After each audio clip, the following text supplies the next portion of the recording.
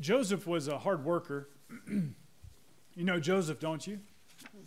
He was a hard worker. He'd get up in the mornings and grab a quick bite to eat and get dressed and then go out to his work.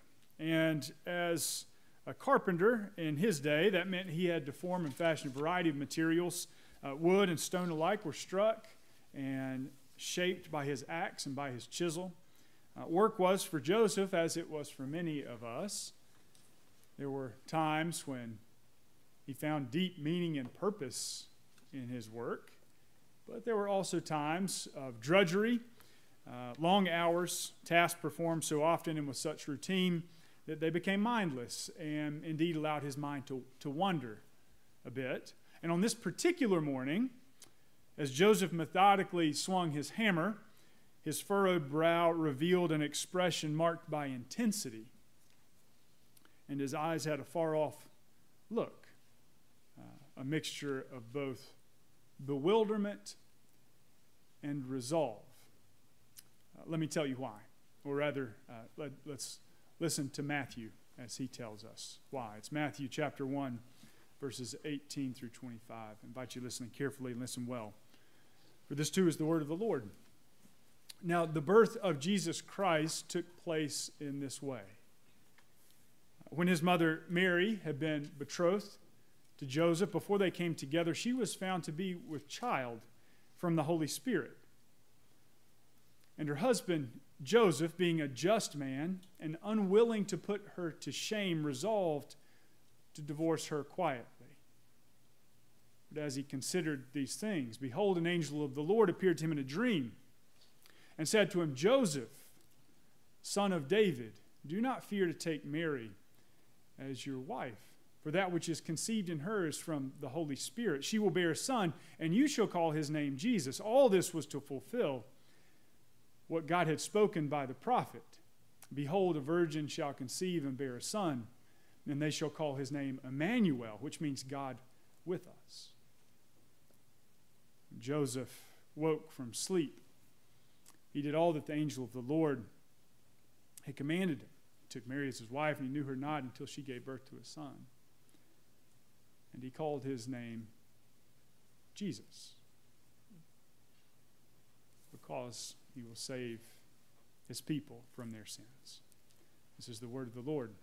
Thanks be to God. For the last few weeks, as Lindsay noted, we've been spending some time with John the Baptist. I bet you're all glad to know that we're moving on from John this week. He's sort of a rough character. But now we're coming to Joseph. Joseph, who also prepares us to receive Christ when he comes. Joseph does this in a way not unlike John the Baptist, but also in a way uniquely his own. Joseph, this carpenter, who was chosen by the master carpenter to have his home shaped and formed and built into such a place where God's own Son would come to dwell, and to also call Joseph by that name. The text introduces us to Joseph by letting us know that he was a just man. A just man. Another word for that is righteous. He was a righteous man. That is not something that happens overnight or at the snap of a finger. Joseph was a just man. If we're looking for what this might look like in the rest of Scripture, there are plenty of examples, but one of the most well-known is that one given to us in the first Psalm. Joseph is like the righteous man who does not walk in the way of the wicked or make his place with the sinners or sit with the scoffers, but his delight is in the law of the Lord, and on his law he meditates day and night. Joseph is like a tree planted by streams of water that yields its fruit in its season, and all that he does, he prospers. His roots have grown deep, shaped by the word of God, the law of God. He delights in that law day and night. Joseph is a just man.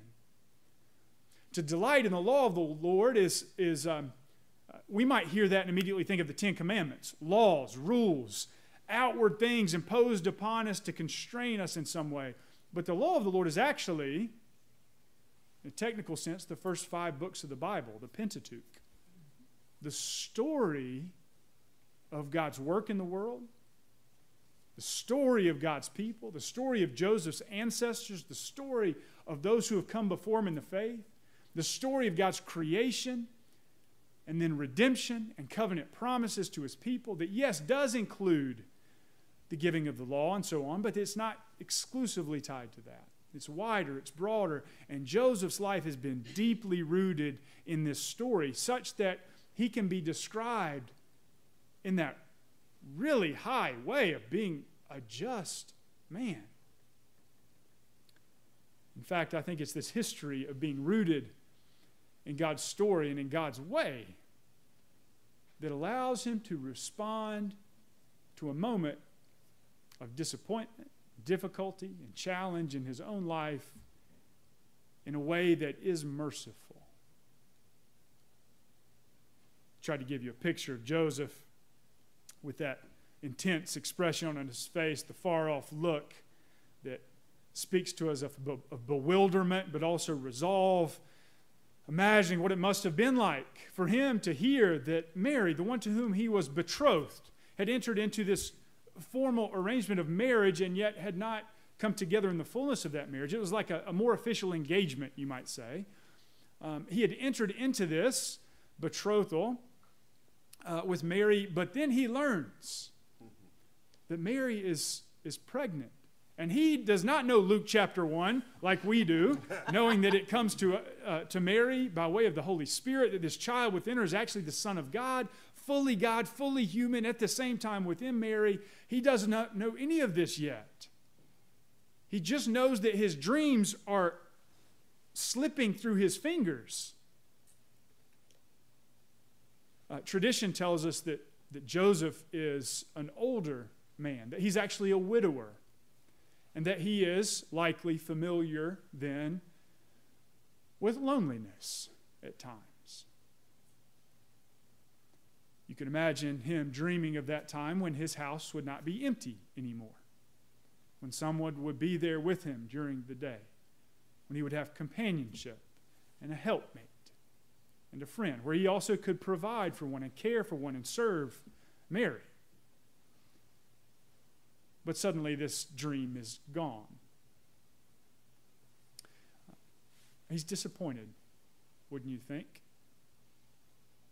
Wonder if you've ever been disappointed in your life? Had a dream that slipped through your fingers, had an idea, had a mental picture of what you were expecting to happen that then didn't work out. Maybe you were really excited about a job. You thought, man, this is the place for me to be. And you could see some ways in which you could maybe climb the ladder or grow and expand your work into whatever the work of this company is. And then unexpectedly you found yourself called to the manager's office and learned that the company was downsizing, making some cuts, and you were one of the cuts. Cut in job, cut in salary, cut in income, cut in your pride. Disappointed. Maybe you remember the very beginnings of the possibility maybe of relationship. You're excited about that, hopeful for that, looking forward to what that might grow into becoming and to being. And then unexpectedly, again, you found yourself sitting at a cafe over a cup of coffee hearing those words, I don't think this is going to work out. Disappointed. You ever been disappointed? I think that when we're disappointed, our response to that disappointment can often reveal the things that we are depending on to shape who we are. It might show us where our roots, into what our roots have grown deep. In Advent, we've been talking, about that prophetic word that comes in Isaiah that one day swords and spears will be beaten into plowshares and pruning hooks. These instruments of death will actually become instruments of cultivation and of life. Those instruments of war become instruments of peace. And so when you were cut to the soul, when your heart was pierced, when you were disappointed, I wonder if you turned immediately to those familiar weapons and your hand gripped a little tighter on the hilt of that sword and you swung back, eager to return wound for wound. I wonder if in those moments of disappointment, you grabbed the spear and readily hurled it back towards the one from whom hurt had come. Joseph didn't do those things, interestingly, because his roots were sunk deep into something else, something deeper, something that held him and identified him, that went beyond a job or went beyond a relationship, but went all the way down into the core of his being. He delighted in the law of the Lord. He was a just man. And so when he was disappointed, when he was swinging away, chiseling away, coming to grips with the disappointment of the dream that had slipped through his hands, he allowed himself to extend the same kind of mercy and grace that he had received from God. He knew the story into which his small story and small disappointments fit. And so Joseph, being a just man and unwilling to put Mary to shame, resolved to separate himself from her quietly. Joseph knew the law. He knew the outward appearance of the law. Two options were open to him. He could shame her publicly, returning wound for wound. Or there was also this other option, this quiet and gentle and forgiving separation. He had gone beyond the outward keeping of the law, and it actually become something that had formed his inner being. And of course, how did he respond? With gentleness and with quietness and with mercy and grace. Now, that could be a great story right there, right? There it was. Here's someone who had been disappointed. His dreams had slipped through his fingers.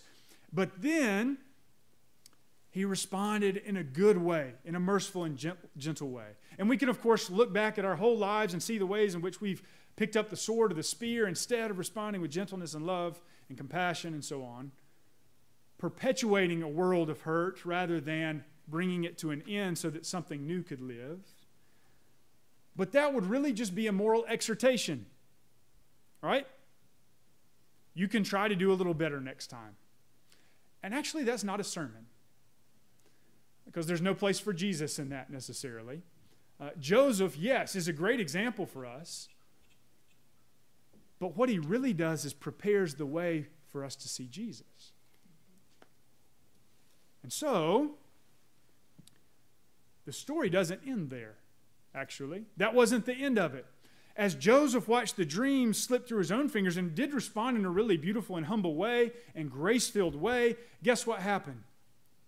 When Joseph thought his dreams were gone, guess who showed up? God's dreams showed up for him. God's dreams were becoming a reality, not only in his own life, but in the whole world, for everyone. And it was happening concretely through Joseph's life. And he was, because he was a just man, had been formed in his character, particularly ready to enter in and receive that and live out of it. He was ready for the dream that came from heaven. Joseph went to sleep, probably after a difficult time of drifting off to sleep. He goes to sleep, and while he sleeps, an angel of the Lord appears to him in a dream and says to him, Joseph, son of David, which is a hefty title there, isn't it? Joseph, yes, poor carpenter, but also royal son. Son of David, the one to whom God, you know this story, the one to whom God made this promise that one day one of your descendants would enter into the world and sit upon David's throne forever, for eternity. Joseph, son of David, it's a loaded greeting. Do not fear to take Mary as your wife, for that which is conceived in her is from the Holy Spirit. God's dreams entering the world. And you, Joseph, shall call his name Jesus, which means Yahweh saves. Yeshua, Yahweh saves, because he will save his people from their sins. Joseph prepares us for Jesus. So let's look at Jesus for a moment and what the angel has to say about him. In fact, the way that Jesus is described here foreshadows so much of the conflict that is going to surround Jesus throughout his life and eventually lead him to the cross where he's put to death. All this was to fulfill what God has spoken through the prophet.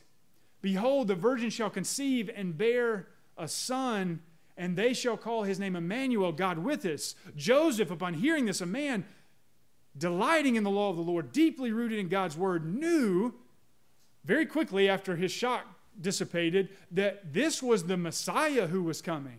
God with us. Emmanuel is the one who is on the way. He knew that. He recognized that God was coming to be with his people, and this was going to change everything.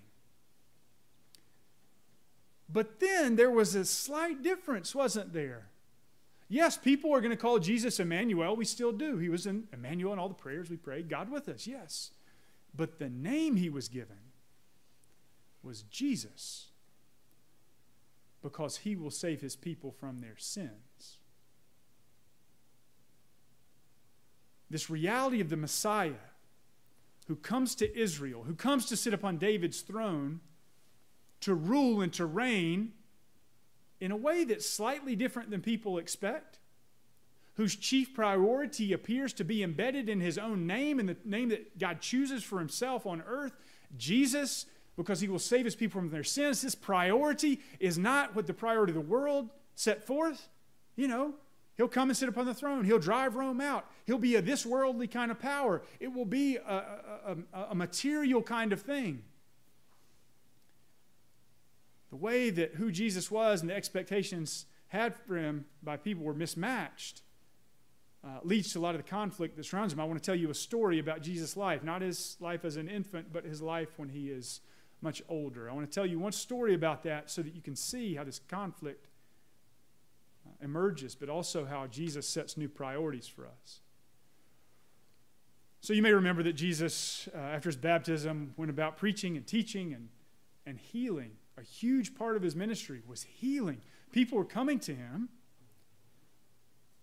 who were sick, who were lame, who were afflicted by demonic forces, and he was healing them. And I want you to see Jesus, because at a certain point in his ministry, he was in a house. Can you see the house? Jesus is in the center of the house. And the house was packed full, standing room only. In every corner, in every possible niche, there was a person, because they wanted to get as close to Jesus as they could. In fact, they had brought with them those in their family who were sick and hurting and lame and in need. And yes, he was healing them. And it wasn't just the room only. People were looking in the windows. People had surrounded the house.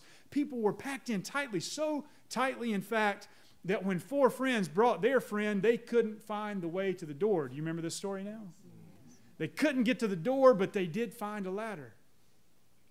They climbed up the ladder, hoisting their friend whom they carried, this man paralyzed, relegated to a stretcher. They carried him up onto the roof.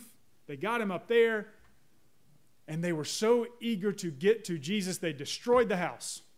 They dug a hole in the roof. They opened up a space and lowered their friend down, down, down until he lay at the feet of Jesus, the healer. Man, his muscles are atrophied. He's twisted. He's bent. All he can do is look up. That describes a lot of us sometimes, I think. Look up. He looks up. Do you remember what Jesus said to him after this dramatic entry? He probably had like dust in his hair and stuff, you know. You remember what he said? He said, "Your sins are forgiven you." At which point you have to think that the man and his friends and maybe everyone else paused. It's not what they were expecting. It wasn't the priority that they had said. It wasn't the dream that they had. In fact, when the religious leaders who were also in that house heard Jesus, they said, "He's blaspheming." They were in an uproar about this. Who can forgive sins? God alone. Emmanuel, God with us. Eventually, this conflict would continue to fester and to grow until eventually they put him on a cross and killed him for blasphemy. That was the charge. And Jesus said, but so that you may know that the Son of Man has authority to forgive sins, rise and walk. And the man did. Do you see how Jesus sets a priority for us? And even in his own mission to the world, it's Advent. We're trying to get ready. We're trying to prepare. We're trying to attend to the things we need to attend to. Jesus says, I come to forgive you of your sins. Now, we, like the paralytic, we, like Joseph, have dreams and hopes and things that we're attending to and things that we want God to do for us. We have a long list of urgent needs, and many of them are so good. We want to get enough cards in the mail to the people we love. We want to have opportunities to gather with friends and family as we go through the holidays. We want to get the house decorated. We hope to have a present under the tree and maybe a package wrapped. We want to make sure that we come to church on time, and we hope that we hope that we can go caroling together. Well done. We have lots of things that we want to do. We have lots of dreams for our lives. We have lots of hopes. Maybe some of them will look like Joseph. We're afraid of loneliness and we just want to be with. And Jesus comes to us, God with us, and says, my name is God forgives. God saves, because I have come to forgive you of your sins.